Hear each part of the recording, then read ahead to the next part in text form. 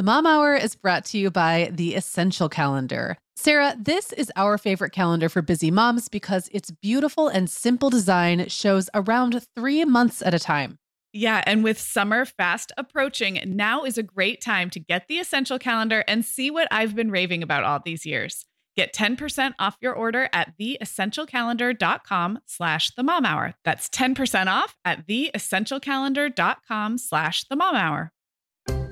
Hi, I'm Sarah. And I'm Megan. We're two moms with 8 kids between us, from little to grown. We're in different areas of the country and in different stages of life. But we both know that motherhood's a lot easier when real moms share tips and encouragement. And remind you that it's really all going to be okay. We're not experts. We're parents who've been there. We're not perfect. We're real. Welcome to the Mom Hour.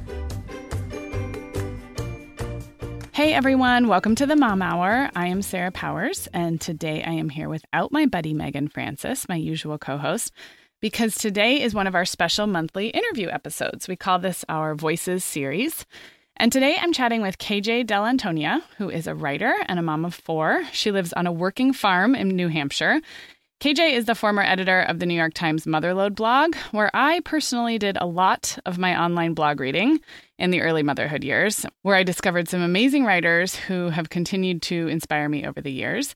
And KJ has a new book out. It's called How to Be a Happier Parent, and it is all about that, how to be a happier parent.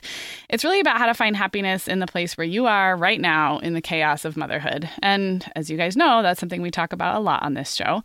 KJ shoots it straight. She gets it. She knows that dinner time and homework time and mornings and sibling fights are literally the worst. And in writing this book, she kind of set out to find out how parents around the country are handling those tricky spots, those things that so often trigger grumpiness in both moms and our kids, and that kind of get in the way of our overall happiness. Megan and I talked earlier this week about laundry, which was a really fun episode. If you haven't caught it yet, go back and listen. One of the fun things about that laundry episode was it was sort of like peeking behind the scenes in how things really work in our houses. And I think if you liked that, you'll like KJ's book because she really talks to a lot of real parents from around the country about what they're doing to make these things work. Things like dinner time, things like bedtime, things like mornings, things like sibling fights, which is things we all deal with, but it's really reassuring to see how different people are handling it around the country, and in particular to learn from the people who have found something that works for them. So I really think that you're going to love the conversation I have with KJ. In her book, she also talks with experts and does a lot of her own research. So for those of you who like data and expert opinions, there's some of that in there, as well as all of the real mom stories. Megan, the end of the school year and kickoff to summer is a busy time of the year for families, but we can all eat stress-free and hit our wellness goals with ready-to-eat meals from our sponsor, Factor. Factor's delicious meals are never frozen and can be ready to eat in just 2 minutes. You can pick from a weekly menu of 35 options, including popular choices like Calorie Smart, Protein Plus, and Keto. Plus, they have more than 60 add-ons like breakfast, lunch, snacks, and beverages to keep you fueled all day long.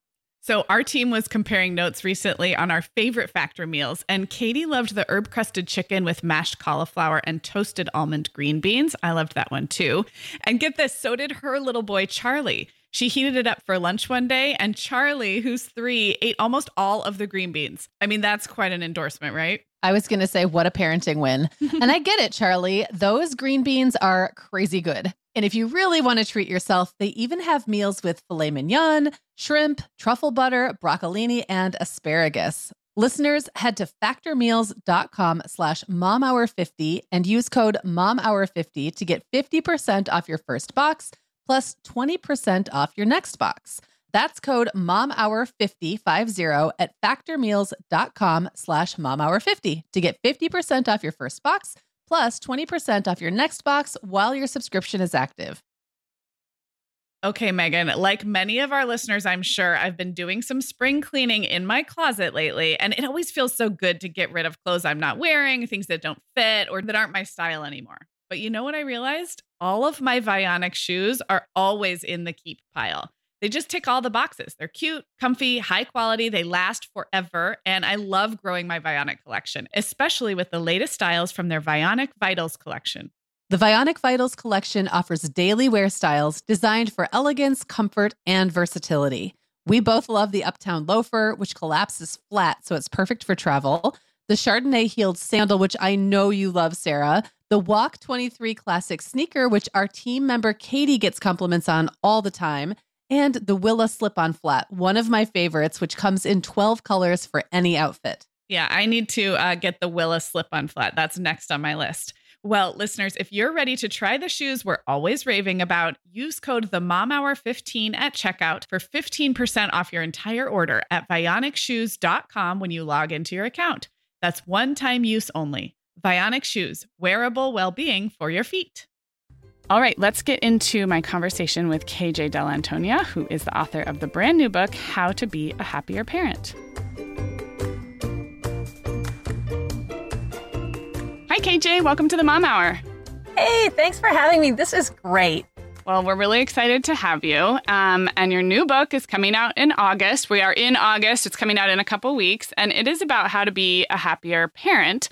So I want to set this up for our listeners. I really liked the way you set up the concept of happiness as a parent in the introduction of your book, which is sort of like you don't have to be happy at every minute all the time about all the things. And, you know, our listeners, a lot of them are really in the trenches of new motherhood. So it's pretty hard to be like super thrilled with barf everywhere and all the things. Yeah. But you kind of zoom out from there, I think, and talk about happiness being sort of like a base level contentment with the life that you've built. Is that how you think of it? Right. Yeah. So the book is How to Be a Happier Parent. Raising a family, having a life, and loving almost every minute. And the almost is deeply key. Yeah, there's a lot in that parenthetical. There's a lot in those parentheticals. Yeah, so this is not like a goal. Like, I'm going to get happy, and then I'm just going to stay happy, and no matter what happens, it won't faze me. I'll be floating above it like a cloud. Right. No, that's not the deal. The deal is basically, here we all are, right? And we wanted this relatively few of us had our children thrust upon us unwillingly, and a lot of us worked really hard. Yeah. You know, if you had struggles with infertility, or if you're an adoptive parent, then you went to some lengths to create this world for yourself, and I went to some lengths to create this world for myself. And when we look around one day and go, well, wait a minute, this is what I wanted, but I'm not really enjoying it, or I'm not really feeling so great about it. That's the point when you have to figure out like how you can maybe change some things that are going on, and also maybe change the way you're looking at some other things so that you can enjoy your lovely, you know, mostly pretty spiffy modern life, right? Yes. I mean, by and large, we mostly have it pretty good. There are times when we don't. Right. And there are ordinary sucky bits too. I mean, you know, when you're cleaning up the dog barf with one hand and the kid's barfing you on your shoulder and with the other, you know, you don't have to be celebrating. But on the other hand, you know, it's overall you're not Caroline Ingalls on the prairie either. Right. So right. No, I love that much. When I have this memory of like, I think after I had my third kid, so I had 3 kids relatively close together. So I had like a newborn and a toddler and a preschooler. And I just remember saying to my husband, at the macro level, I'm really happy. Like, this is the thing that I wanted. But at the micro, at the detailed level, I just felt super, super grumpy. And I think that's what I remembered when I was reading the way you wrote about it, too, is there's that tension of this is the life that I wanted. And yet, wait a second, I feel pretty grumpy a lot of the time. That tension is therein lies the opportunity, maybe, to look at both. This. Yeah. Like, part of it is, let's look at that grumpy and like, okay, well, why? And some of it is that we've got this sort of, you know, you've got your deck of cards. You've got these kids, but on the plus side for Caroline Ingle on the Prairie is that she had Pa, and the kids were expected to do things, and also nobody was going to come and tell her that what she was doing was wrong. Yeah. So she had that much going for her. We, on the other hand, have, you know, we live in a society where we give lip service to family is your children are your number one. This is our priority. We are a family-oriented nation, and, you know, this is your most important thing you'll ever do. Right. But we're not going to help. Right. I mean, like, good luck with all I don't know that. how you're going to make the money to take care of those kids because we're not going to give you time off. Right. And we're not, we get it. You've got a baby and now you must be with it 24/7 and also earn some money. Yeah. Yeah. Good luck. No Have you pressure. noticed those little ads on the side of your internet? Work from home. Yeah, try that. Yeah. So there's that.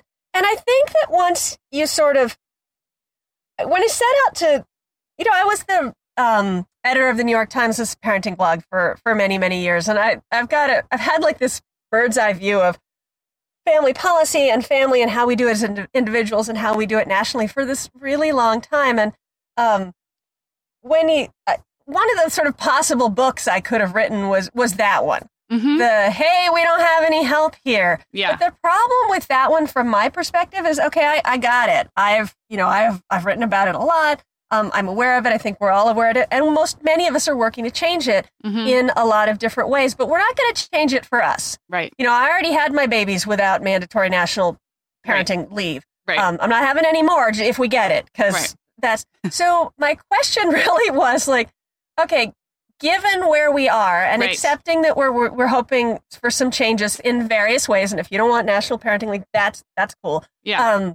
But just accepting that we are where we are, what can we do for ourselves? Not because you can only do things for yourself and you shouldn't get any help and pull yourself up from your own bootstraps, but because this is where we are. Right.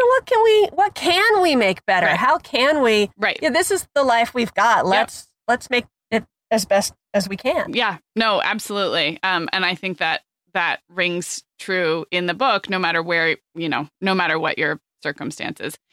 So I did think it was interesting that you set out to write this book on being happier. And you also talk about this in the introduction, that you could have approached that a number of ways, moving chronologically or, moving through the habits that happy parents have and what happy people do. And in the end, you settled on kind of organizing the book around the opposite of happiness, which is what are the really common pain points or obstacles to happiness. And in a minute, we're going to get into a couple of them specifically. But I thought that was interesting that was the format you landed on. Is there anything, was that like an aha moment? Or did it just feel like that was the way this book was meant to be structured? I loved it. Yeah, good. It's so funny because I hadn't exactly thought of that. Like, I'd like to be happier. Let's look at the bad bit. Let's talk about homework and chores. Yeah, it's absolutely true. Some of it was that I really sort of went out there to as many people and asked them, well, what would you want? Because one really sort of interesting alternative was going to be to find people that were happy and sort of figure out, try to draw reverse engineer.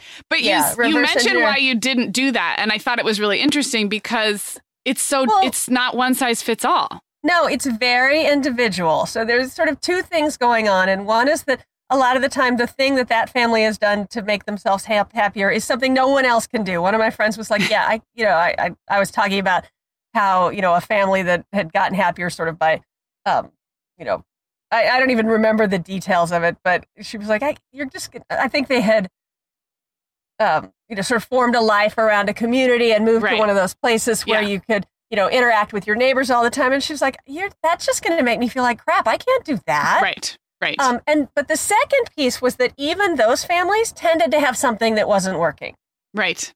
Like, so you've moved somewhere and now you have a community dining room and, you're part of this, and if everything is lovely, but your kid is the one who won't participate in the community chores or whatever. Right. So I couldn't, nobody's figured it out.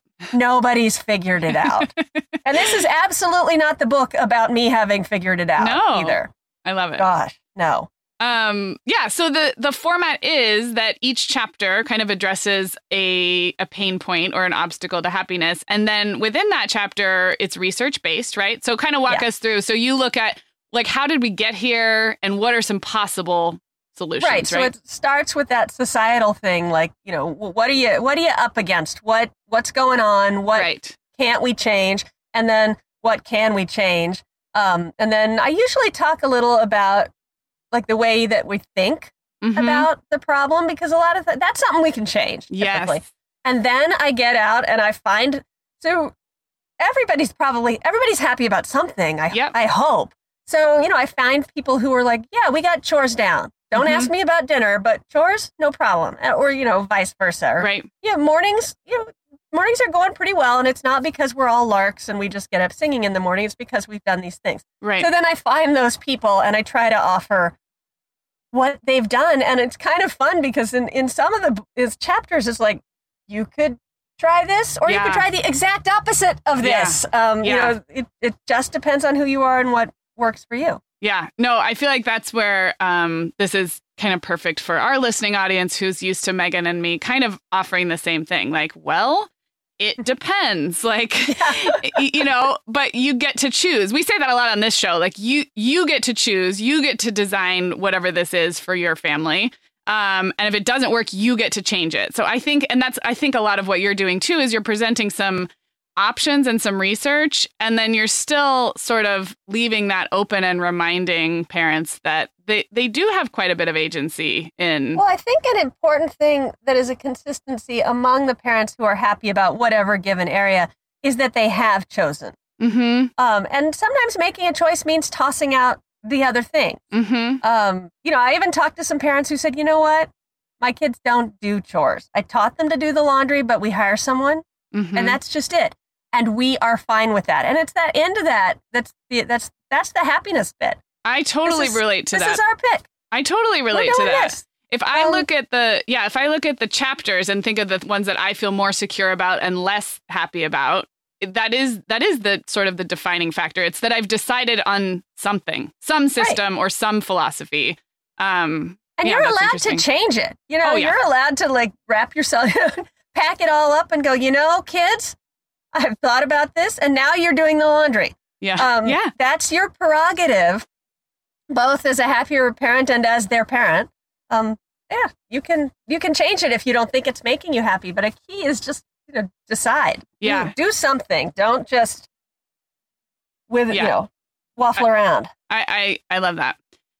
Okay, well, let's dive into a couple of I picked two of the sections that, I mean, they're all such good topics and they're all things that I think a lot of people struggle with. But I picked screens and siblings. So I want to go into just a little more detail in a couple of these chapters, just to give our listeners kind of a look at how we're dissecting these things. So starting with screens, because screen time and screens, this is a pain point that I think looks very, very different when you have younger kids versus older kids. And I'm curious. So the question I wrote down in my outline is, has anybody figured this out yet? Did you talk to anybody who felt like, whether it was an expert or just a regular parent, who really felt like they'd found a solution? Because I feel like this is such a evolving thing for most families. Well, it's kind of a cheater one, because the people that feel like they figured it out tend to be the people with easier kids. Okay. On this issue. On this issue. There are kids. I have 4 kids. Mm-hmm. And among them, I have one for whom screen use is not even remotely. It just, if he was my only child, I'd be like, oh yeah, we got this. Screen time, no problem. Yeah. It's no problem. I've clearly taught him to moderate his time. My excellent parenting has led to a childhood. Yeah. That's how I would feel. And I would be totally wrong, because the same excellent parenting, has led in a variety of different directions with the other kids. So the answer is that my microphone just fell down. Sorry. Okay. We'll cut that out. Okay. Yeah. So the answer is not really, because typically, and then the other group of parents that I would say have it figured out are the ones who have decided on a fairly draconian. Yeah. And that is negative. And I actually envy these parents, but the ones who really picked a rule and have stuck to it, and it was a rule that worked for them for various reasons. So for them to, their kids may not feel like they have it worked out. Right. Everyone may not be super happy about it, but if you have the same rule and you stick to it, the whining typically dies down because you're not going to change it. So yeah, no, and I relate to that. That's okay too. Yeah, and I think that's the group I was in with younger kids, but I think me too. Yeah. I think it gets so much messier. So what were some of the bigger pain points around screens for any age group? Like what were the pain points? Well, they're actually super different. And they fall into to me, it divides into two groups. There's the kids whose screen time is largely controlled by you because they can't work the remote. Yes, they can work your iPhone, but they don't own the iPhone. Right. And once they think they own that tablet, then your whole world, then it all changes. So there's the ones whose access you control. Yeah. And for me, that went a pretty long time, but I think for parents now, it's kids, because for me, I was dealing with the disc, and you put it in the thing, and it's skipping, and you have to press play, and and to some extent, like a much earlier version of it wasn't Netflix, it was Roku or whatever. Right. So it was complicated, right? And then now it's not complicated. So I think that happens earlier, but when you control them, you should be able to feel good about it. Yeah. And most of the time, the pain point there is the whining. Whining. Yep. And there really is a fairly easy solution, although it doesn't work quickly, which is to impose something and stick to it. And also to add that if they whine, it goes away. Yep.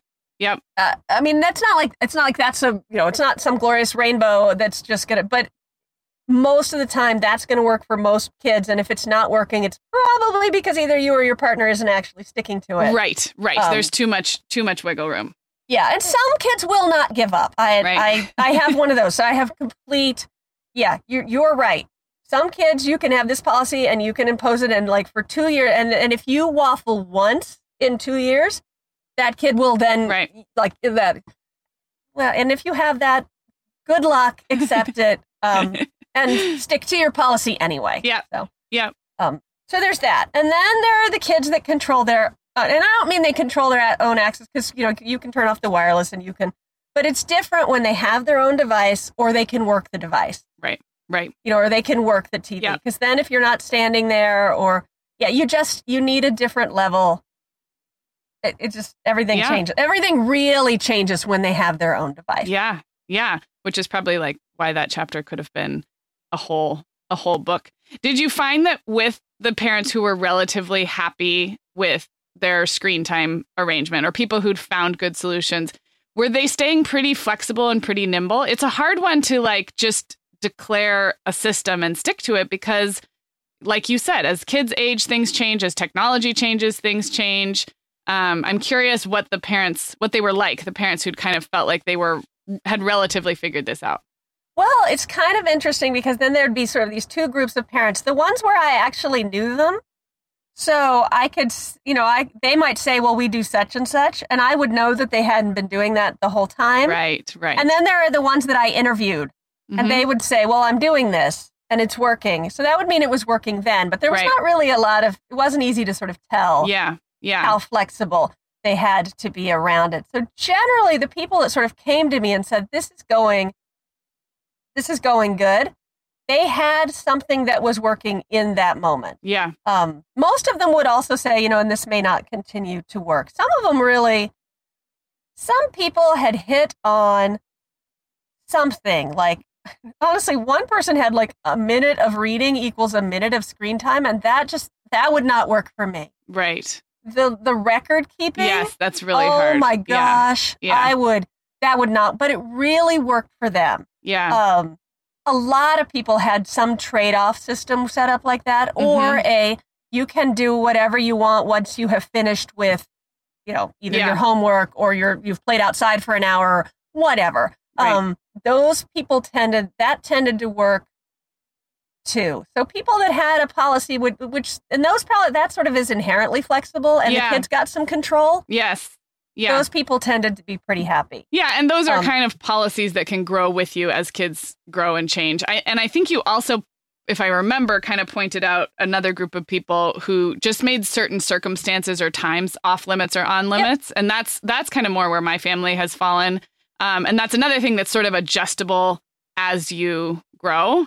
But for the most part, my kids have 0 during the week, because I'm in a phase of life where I can control that, and it works for us, and they don't need their own devices yet. And it's so nice not having to have any conversations Monday through Friday. And so that is where we were when that's where we were when I wrote this chapter. Mm-hmm. That's where we were when my kids didn't have their own devices. And even when they did, because the ones that had their own devices were not the problem children. Interesting. And I sort of excluded social media from that weekday. Like if you were texting, I'm not going to tell you can't text during the week. Right. And neither of those at the time were my older kids. They didn't really have, it just wasn't an issue. Yeah. Sometimes I'd be like, typically if you're scrolling through Instagram for more than 45 minutes, it's because you're not feeling very happy. Maybe you should go do something. But by and large, it wasn't an issue. Yeah.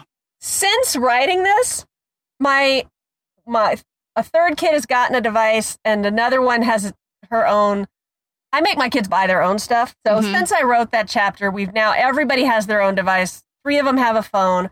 And Fortnite has entered our world, as it has many people's world. And we're trying something different because the child who loves the Fortnite said, I feel like I have to play it all the time on the weekend because I can't play it during the week. Okay. Well, and he was, my gosh. And, that sort of was the other piece of our rule was, and if I think you've been on there for 8 hours, I'm going to tell you to get off. Right. And so he pitched that. Mm-hmm.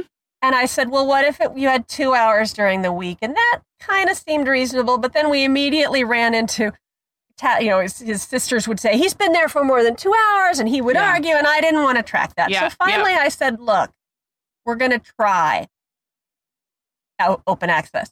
Mm-hmm. You need to kind of tell me when you're getting off and when you're getting on, so I have an idea what's going on. And I was and this to me, when you have older children, this is the key, and this is in the chapter. Mm-hmm. The goal is not for them to obey your rules. Right. The goal is for them to learn to create a moderate life with this stuff yourself, which is themselves, which is probably a goal you're working on as a grown-up. Yes. They know that this is the national conversation. Yeah. They get it. They're hearing this from a lot of people besides you. They're hearing it from school. They're hearing it from their pediatricians. They're hearing it from the media. Don't spend all your time on this. So we really, and for the first 2 weeks, I just basically thought, oh my God, this is not working. And it's getting better. Yeah. It's getting better. It really is. I have some hope. And I was like last summer, we kept our rule. You couldn't do anything during the week. You could only do it on the weekend, unless it was raining. And then I would say, there were some exceptions. We were at a point where I could do exceptions.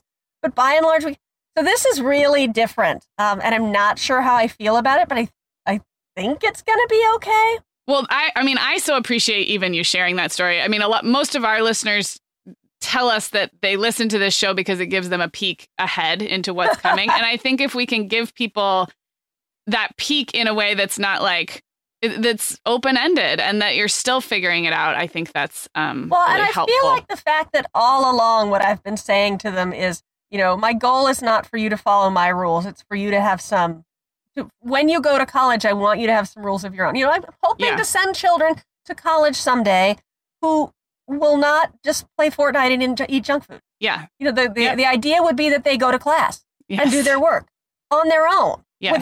I am not going to be there. Right. I'm not going to be calling them. I'm not going to be texting them all the time. That's the goal.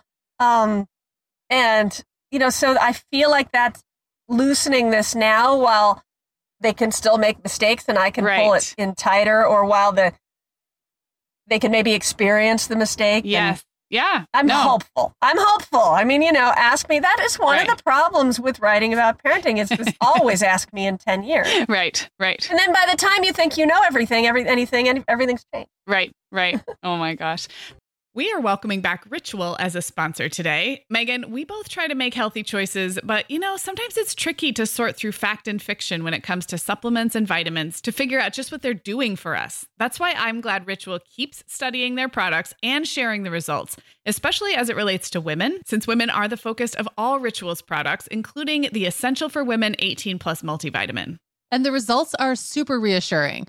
Just as an example, Ritual conducted a university-led clinical trial for their Essential for Women 18 Plus multivitamin, and it was shown to increase vitamin D levels by 43% and omega-3 DHA levels by 41% in just 12 weeks.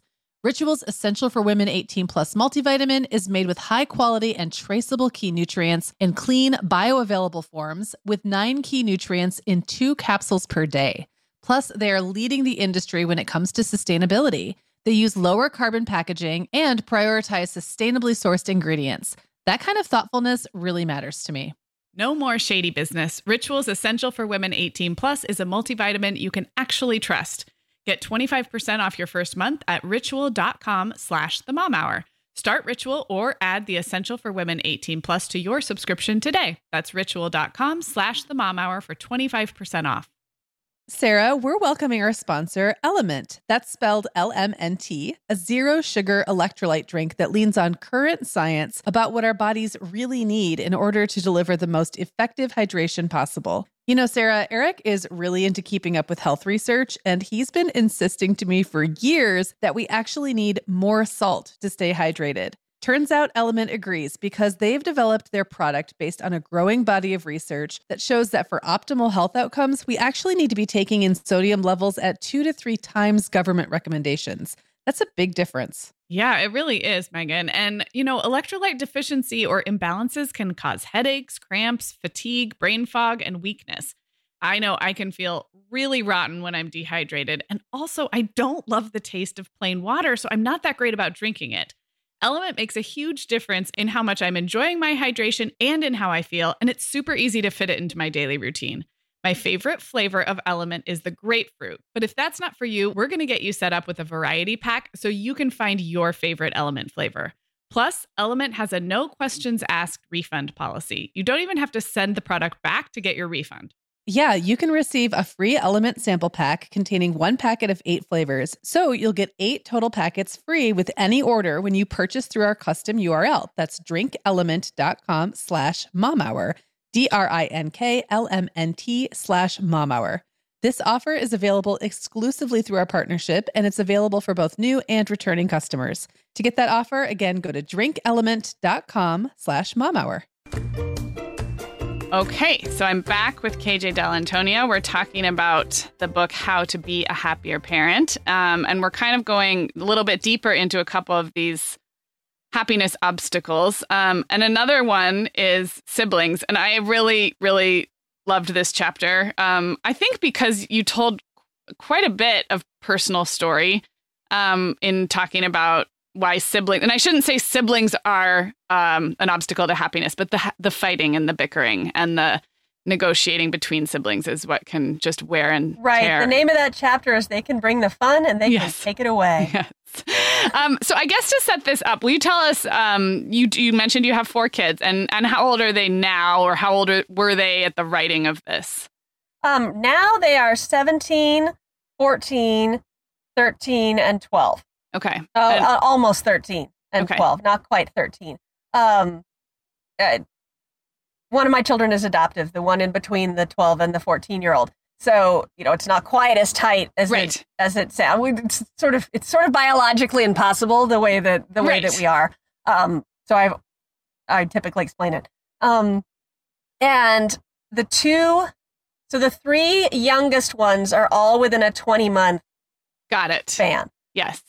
And when I wrote the book, my 2 girls, who are my 2 middles, they lived in the same bedroom. They were on the same hockey team. They attended the same school, and it's a tiny school. They ate dinner together. They ate breakfast together. Everywhere they went in the car, they went together. They really had nothing that was not shared, and that was not because they wanted it that way. Right. It's just the way we live in a small town, and it's just the way their life had shaken out, and things were not good. Well, and you kind of describe as, even though they're so close in age, there's one that's, pulling away into preteen stuff and one that isn't. And what's funny is I'm always thinking about our listeners who have, say, like, an 18-month and a old and a 3-year-old, because I think the funny thing is some of it never changes. You're always worried that they're going to hate each other for the rest of their life. You're always worried that the more dominant one's going to kind of squash the spirit of the less dominant one. It just plays out differently. And you got pretty detailed in the chapter about this was hard for you. This was miserable. And let me just say that they are both the dominant one. Okay. All right. like that. These are my girls are, my boys are, they're complicated in different ways, but my girls are just, they're pieces of work. Mm-hmm. They're like, yeah. So they're intense. They're both extremely intense, loud, challenging. Like, ain't nobody going to put baby in a corner, right? Times two, right? I don't even have to worry about that. Yeah. Like, they wouldn't even be baby in the first place. So, So yeah, it was really, and it was really hard. I didn't want to see them this way, and everyone was miserable because you know that when children are fighting. Yeah. I'm going back. So one thing about having them so close in age is that when they were littler, they basically were a play date. Yeah.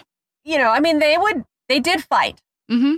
It's always been kind of bickery. It's always been, and a lot of it was because the older child always, she wanted the others to do what she wanted, and her younger sister was never the sister she had in mind. Yeah.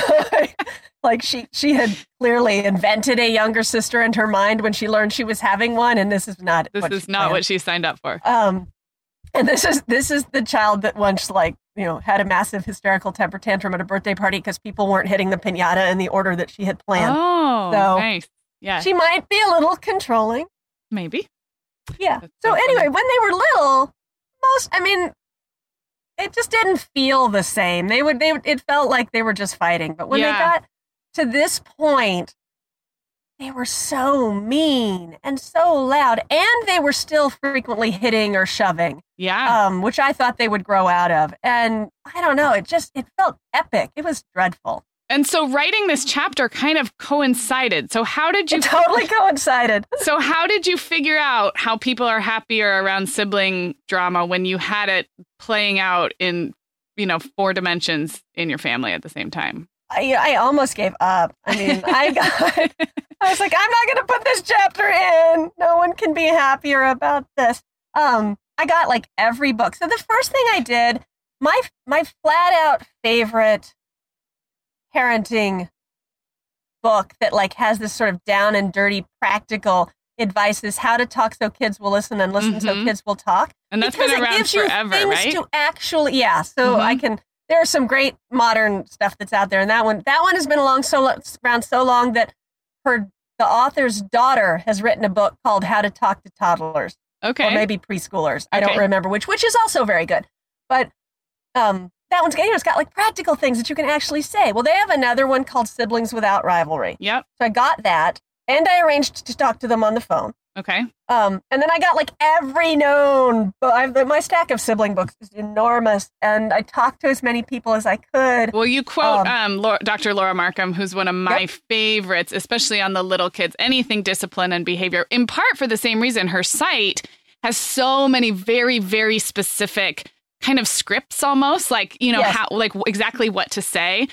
So I loved that she was featured in that chapter as well. Yeah, sometimes if you could, sometimes I'm just going to stand here and repeat, I'm sure you can work it out until one of you breaks the other's arm, because I got nothing. I don't know how to help you. Yeah.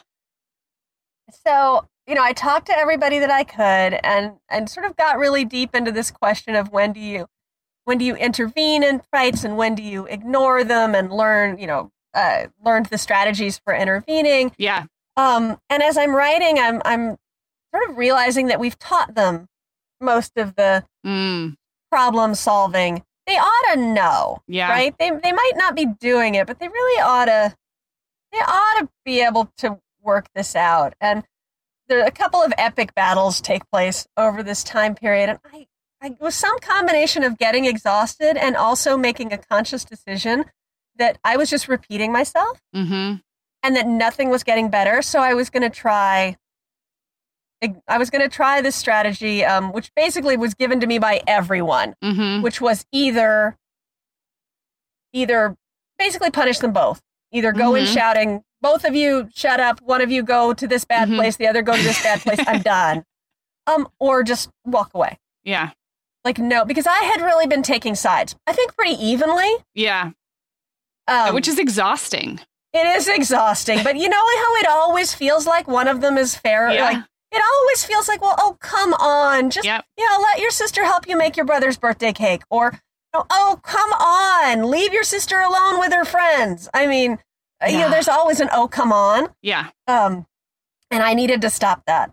I needed to let them work that stuff out for themselves. And that turned out to be right. Kind of like the screens. It got a little worse before it got better, but nobody was actually physically injured, although some claimed to be. And, it needed to get better without me. Yeah. And that's been, as your kids get older, that's been an interesting, actually, that's like a happier parent generalization, which is that happier parents tend to be doing more for and with their kids when they're younger, and then backing away as their kids get older. I like that. But it's hard to know where on that continuum you're supposed to be. Right. And it's like a constantly shifting. Zigzags. Yeah. It totally zigzags, and that's okay. Yeah. Well, one thing my mom told me after when I had my own set of siblings was that, like, of very few quote unquote regrets. But one thing she said she spent way too much time worrying about was that fighting as kids was going to mean we didn't like each other as adults. And I have kept that in mind because I like my siblings and we get along, and our relationships are not correlative to how much or when we fought as kids. Like, it was more of a personality matchup and the dynamic when we were kids.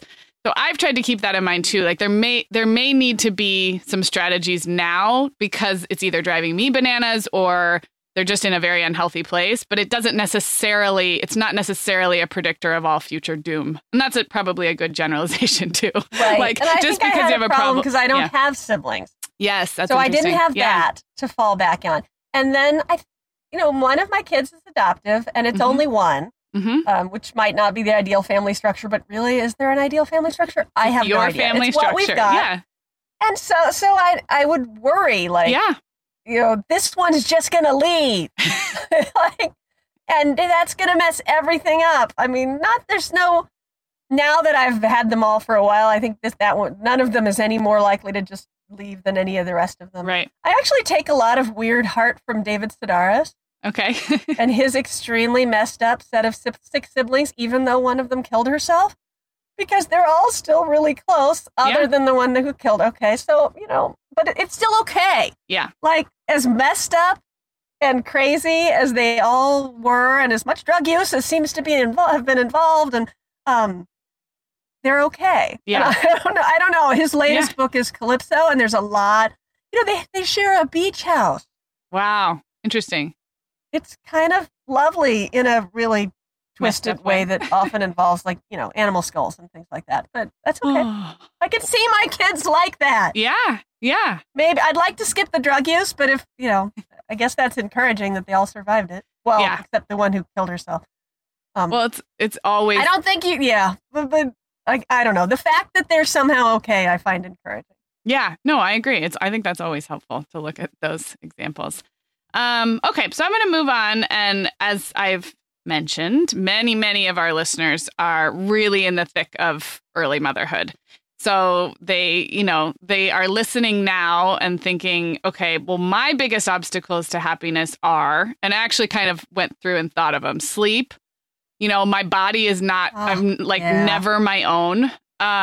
No friends or feeling isolated. So there's almost this like parallel set of happiness obstacles. But I think this book could actually give a wonderful preview of maybe ways to practice thinking about happiness and strategizing about those obstacles, even if we're talking mostly about older kids stuff here. So I guess I didn't really ask you a question, but that's okay. I think the book, I think of it as kids from 4 to 16. Mm-hmm. Yeah. So if all your kids are younger than that, then I would hope it would help sort of to, like you said, to set up some things in place, especially screens. And the mealtime chapter, I think, is actually even great for younger kids. Yeah. So some of it really, really, really applies. And some of it, is you've got to grow into. Well, yeah. And that's why we're constantly surprised when people tell us that they listen to every episode of the podcast, because we talk a lot about this, topics in the same age range. My youngest is 5. So neither Megan nor I have babies or toddlers anymore. But they tell us they do like that peek ahead. But I guess my question is, do you think are there things, having done this research, that newer moms can do to kind of, set themselves up for happiness, contentment? Or do we all just have to get to these pain points and and realize, like, how is this my life? And then tackle them from there? Well, I mean, there's the mindset piece of it. Mm-hmm. I learned some really great stuff around having a brain that practices happiness. And this isn't even parenting specific. I've been researching loneliness lately because I'm going to guest host a morning show on our local NPR channel. And the topic is going to be loneliness. And I realized that some of the stuff that I've learned about a happier parent mindset is also what they try to teach people who are experiencing loneliness, which is defined not as having a lack of social contact, but as having not as much or as quality social contact as you want. So you could be surrounded by people and still be lonely. Yeah. And you could be totally alone and not be lonely. And happy. Anyway, so there's this brain training, and the expert that I talked about called it hardwired for happiness. Mm-hmm. And he talked about how he had sort of been a lonely and isolated young teenager, but somehow, and he sort of stumbled into this when he went to college, someone would invite him to do something and he would take note and he would feel sort of welcomed and part of the community. And the good feeling would last. So the next time someone invited, he would make a point of taking note and sort of saying to himself, I'm really part of this community. This is great. And later on, he becomes a neuropsychologist, a neuroscientist, and, he learns about the brain and he does MRI research and all kinds of stuff. And what he's found is that if you train your brain to notice the good things, your brain is more likely to notice the good things. Like you create these deeper pathways that let you feel happier. Even so take that moment we were talking about with the dog barf on the floor and the baby barf on your shoulder. If some part of your brain is going, well,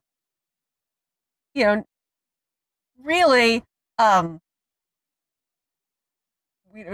don't want to, it's not at least it's not this bad. Right. It's more of we're basically safe. So if some part of your brain is going, we're basically safe, and next, and I can make dinner and my partner will come home. Or, this will be over in an hour or whatever. Well, and not even so much this will be over, but just here are the good things about this moment, right? Right. And if you can teach your brain to notice those good things, it deepens those pathways so that you have those pathways and you'll find yourself noticing more good things. Right. It's like practicing happiness teaches happiness. And I really worked hard on this. And I have really seen a dramatic change. I'm not actually a super optimistic, warm and fuzzy, happy person. I'm a kind of a negative, complainy, whiny person most of the time, or I was. I think I've actually changed. And I was loading the dishwasher this weekend, and I put the last glass in, and the kids had cleaned up after dinner, and things were nice. And I had sort of cleaned up the kitchen, and we had company, and I had just, I put the last dish, and I shut the dishwasher, and I went, yay. And one of my kids was standing there, and they were like, yay? And I didn't mean to say yay. Like, I wasn't like, and I was like, oh, well, yeah, I'm just pleased because I'm done, and I get to go to bed, and I really like going to sleep, and I don't know. And then later, because I was noticing it, like I got into bed and I slid between the cool, soft sheets, and some part of me went, "Oh, cool! So I love bed." And training yourself to do those little things gives you these bursts of happiness, and then when things are bad, the pleasant. it's not like you don't feel horrible when something really horrible is happening, but you can still observe the little pleasantnesses. Yeah. And it just makes it less. I think that really applies. I didn't get to practice this when I had a baby. Or 4. I hope that it would. I think it would help because apparently it helps in a lot of situations. Yeah. No, I think it really would. Well, before we wrap up, I want to talk briefly about your podcast because you are a fellow podcaster and you are. So tell us about the #AmWriting podcast.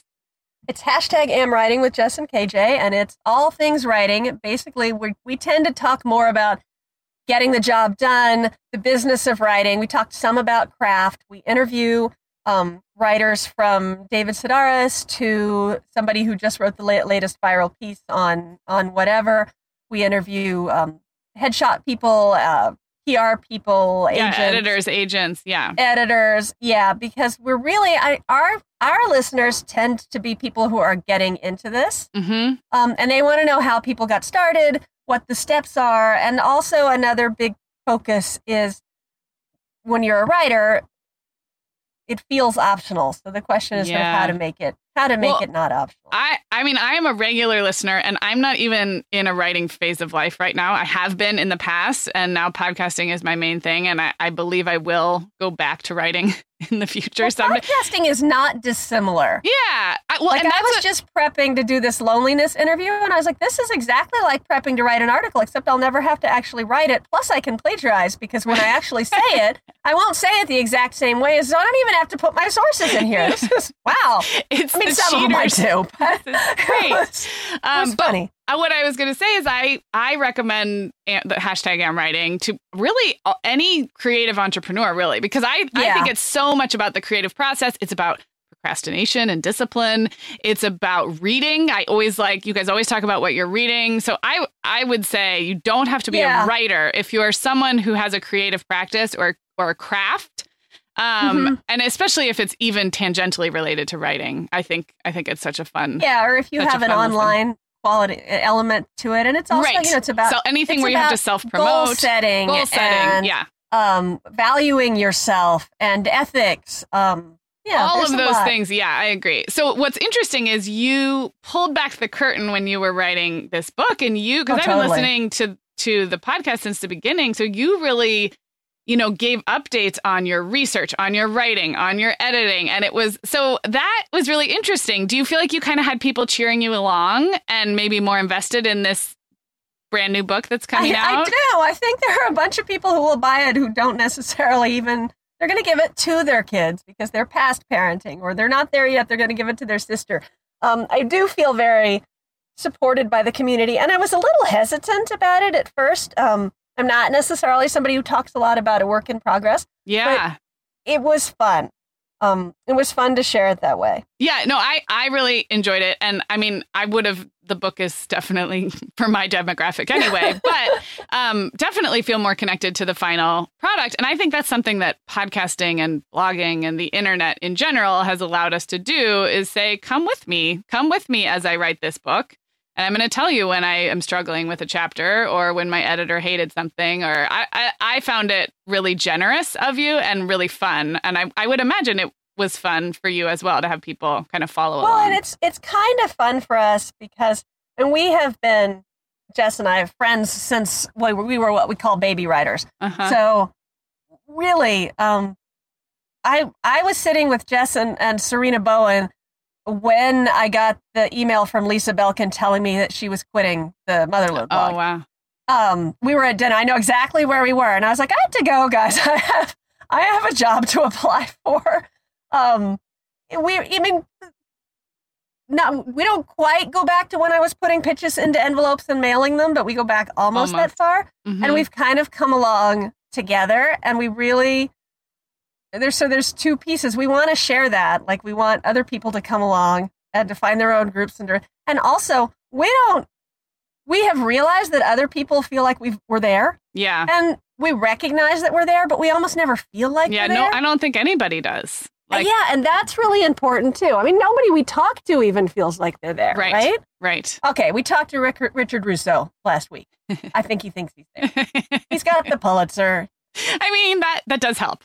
Yeah, I think he's okay. I don't think he feels sort of constantly. But you never know. I mean, yeah, that's interesting. Well, I really enjoy the podcast. So again, since people listening to this are already podcast listeners, so you guys can check that out. It's #AmWriting with Jess and KJ. And now let's really finish up and tell everyone how and where and when to get the book, because if I'm not mistaken, we're still in pre-order zone for a couple more weeks, correct? This is coming out early August.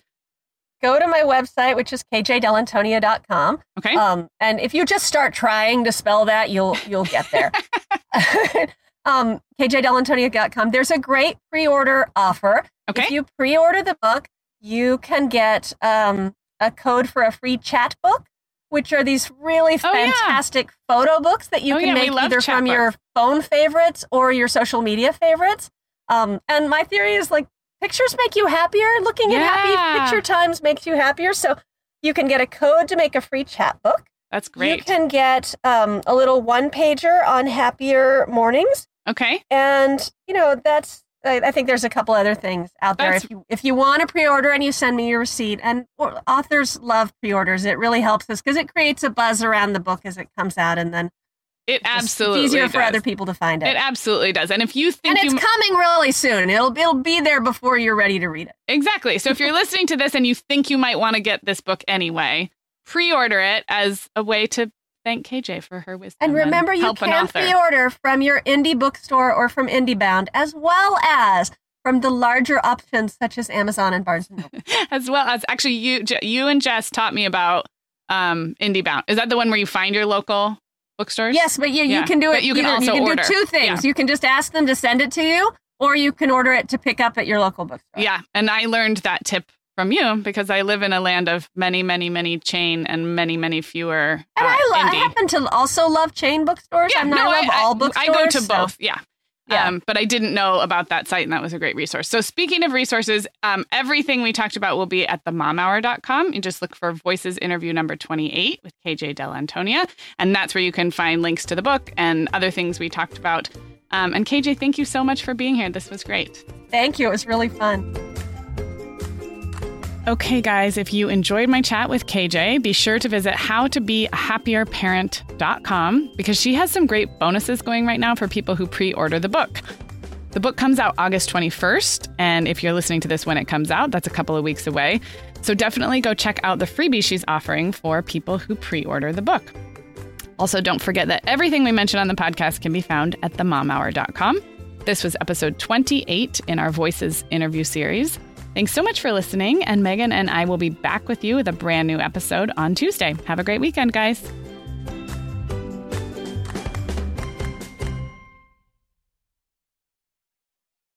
Guess what, Megan? Over 10,000 teens are already using our sponsor, Erica, to help them unplug. That is amazing. Erica, that's Erica with a K, is the social media health app for teens that gives them the tools to unplug whenever they need to for improved health, study focus, sleep, and daily balance. It's so cool how this works to hide distracting apps from your phone at the touch of a button, keeping them out of sight and out of mind without deleting your data. Yeah, teens really get that social media comes with risks, including addiction, and Erica helps them build healthy habits and self-regulation that will benefit them their whole lives. Tell your teens about Erica and save 20% on the Erica family plan with promo code TheMomHour. Go to erica.app and search for plans. That's Erica with a K, ERIKA.app, and use code TheMomHour to save 20%. Sarah, I started a Substack last spring, just kind of as an experiment, and it turns out I love it. I'm treating it kind of like an old school blog, writing about things that are happening in my life. Megan, I've loved following your stuff on Substack, and I actually just really like Substack in general. We've both been a lot less active on Instagram lately, and I'm finding that Substack scratches that itch to connect and create without all the busyness of a typical social media feed. So I would love it if Mom Hour listeners wanted to look me up there. I'm at meganfrancis.substack.com, and that's Megan with 2 A's, MEAGAN Francis.substack.com.